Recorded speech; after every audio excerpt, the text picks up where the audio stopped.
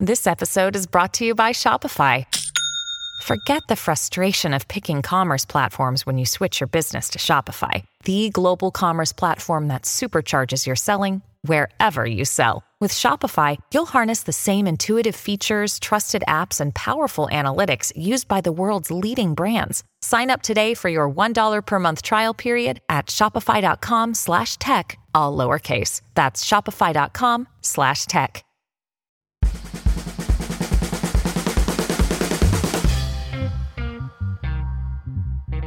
Hey, what's up? Welcome. This is Chris Guillebeau for Side Hustle School.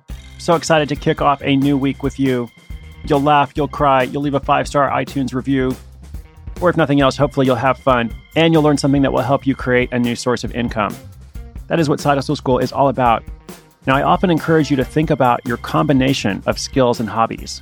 So all the things that you're good at and all the things you like to do, what is the interaction between those things? Or maybe not between all those things, but what is an interaction between something that you're good at and something that you like to do?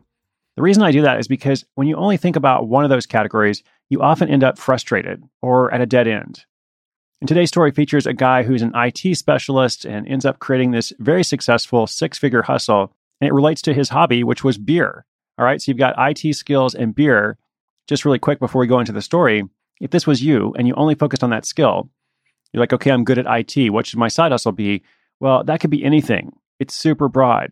If you just start with that, how are you different from anyone else with a resume or a LinkedIn profile? It doesn't really help. But on the other hand, if you just started with beer, you're like, well, I like beer. What should my side hustle be? That's also problematic. Because when you think about beer, at least most of us, we think about breweries. And opening a legit brewery is no small thing. Like if that was your mission or your objective, you could totally do it. But what about everybody else who doesn't want to open a brewery? Like there's got to be some other opportunities, right? So that's why you think about skills and hobbies together. And today's story leads to a 6-figure side hustle that eventually becomes a full-time career. But it was first started by an employee who worked full-time, and he only made the leap to focus entirely on his side hustle after it had been up and running and producing a good income. So all kinds of stuff to talk about here in this story, and more to come, of course, this week as well. That story's coming up in just a moment.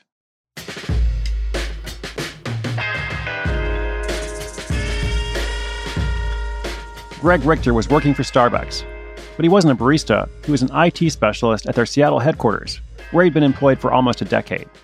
Though he loved the company, he had grown bored of his position and department. His daily routine consisted half of attending meetings and half of responding to issues that arose. He wasn't able to spend much time thinking about product enhancements, and he began to crave something different. So he soon started seeking freelance work on the side, doing web development to improve his skills and portfolio, creating small websites for local companies and artists, but charging little to no money. That interest in web development had started a few years earlier when he launched a family blog. He says from the moment he figured out how to change the color of text using simple HTML, he was hooked. And he encouraged this passion by taking additional certificate courses. Around the same time, Greg was also making a hobby out of finding new breweries and distilleries in the area, as craft beers and whiskeys were a booming business in the Pacific Northwest. Since his two great interests were craft beer and web development, he mentioned them both when advertising his services through his personal portfolio website. And unexpectedly, this led to a big break. A local and fast-growing brewery was looking for a freelance developer to help with their website, and the owner simply Googled something like Seattle web developer and beer. Because of his description, Greg came up as the first result. He was then able to land them as a client. This experience solidified his desire to build a business around providing web-based services to the craft beer and spirits industry. He realized that despite the rise of do-it-yourself websites like Squarespace, there were technical areas that were beyond the reach of the average DIYer, especially in the alcohol industry, which has unique challenges and legal requirements. So Greg figured he could tap into this niche, and he officially established his side hustle, calling it Imbibe Digital. And the first product he brewed up was a huge success. He created what's called an age gate for that brewery's website. And you may have seen these online. It's one of those prompts that asks, "Are you 21?" before you can access the website. And it turns out this step was difficult for many companies. So Greg turned it into a subscription product where website owners can add age verification to their sites with a single line of code.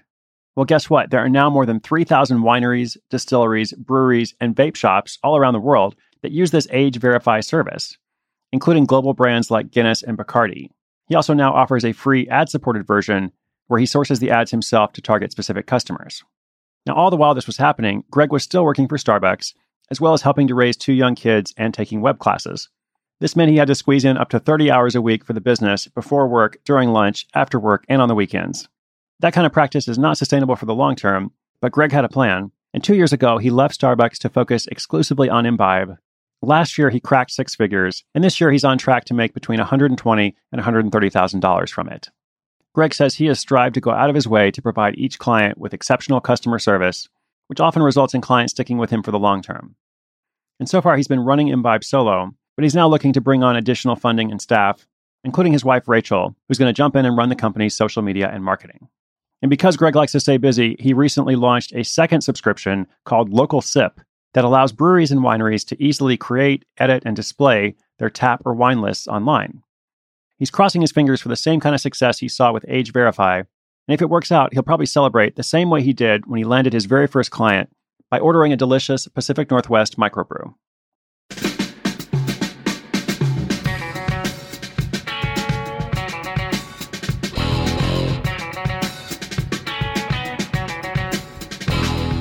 Awesome. I love that story. Big congrats to Greg. And I want you to notice the progression in this story. He's an IT worker who further develops his skills. He learns more about web development. Then he chooses to focus and specialize. He has the specific idea to do something in the alcohol industry, which, as noted, has these unique challenges. So he jumps into some client work and he thinks he's probably just going to be making websites for people. But then along the way, he discovers something. He learns about that compliance requirement, that age gate thing. He sees that it's difficult for a lot of breweries and wineries to figure out. So he creates the solution. So when you hear about the solution, it makes sense, but would he have discovered this problem and the potential solution without the process? I think this is a great model for a lot of people. Be open to process, develop skills, don't be afraid to explore, and see what happens. Oh, and I also love that he did this while working at Starbucks, because the best time to explore is when you already feel relatively secure.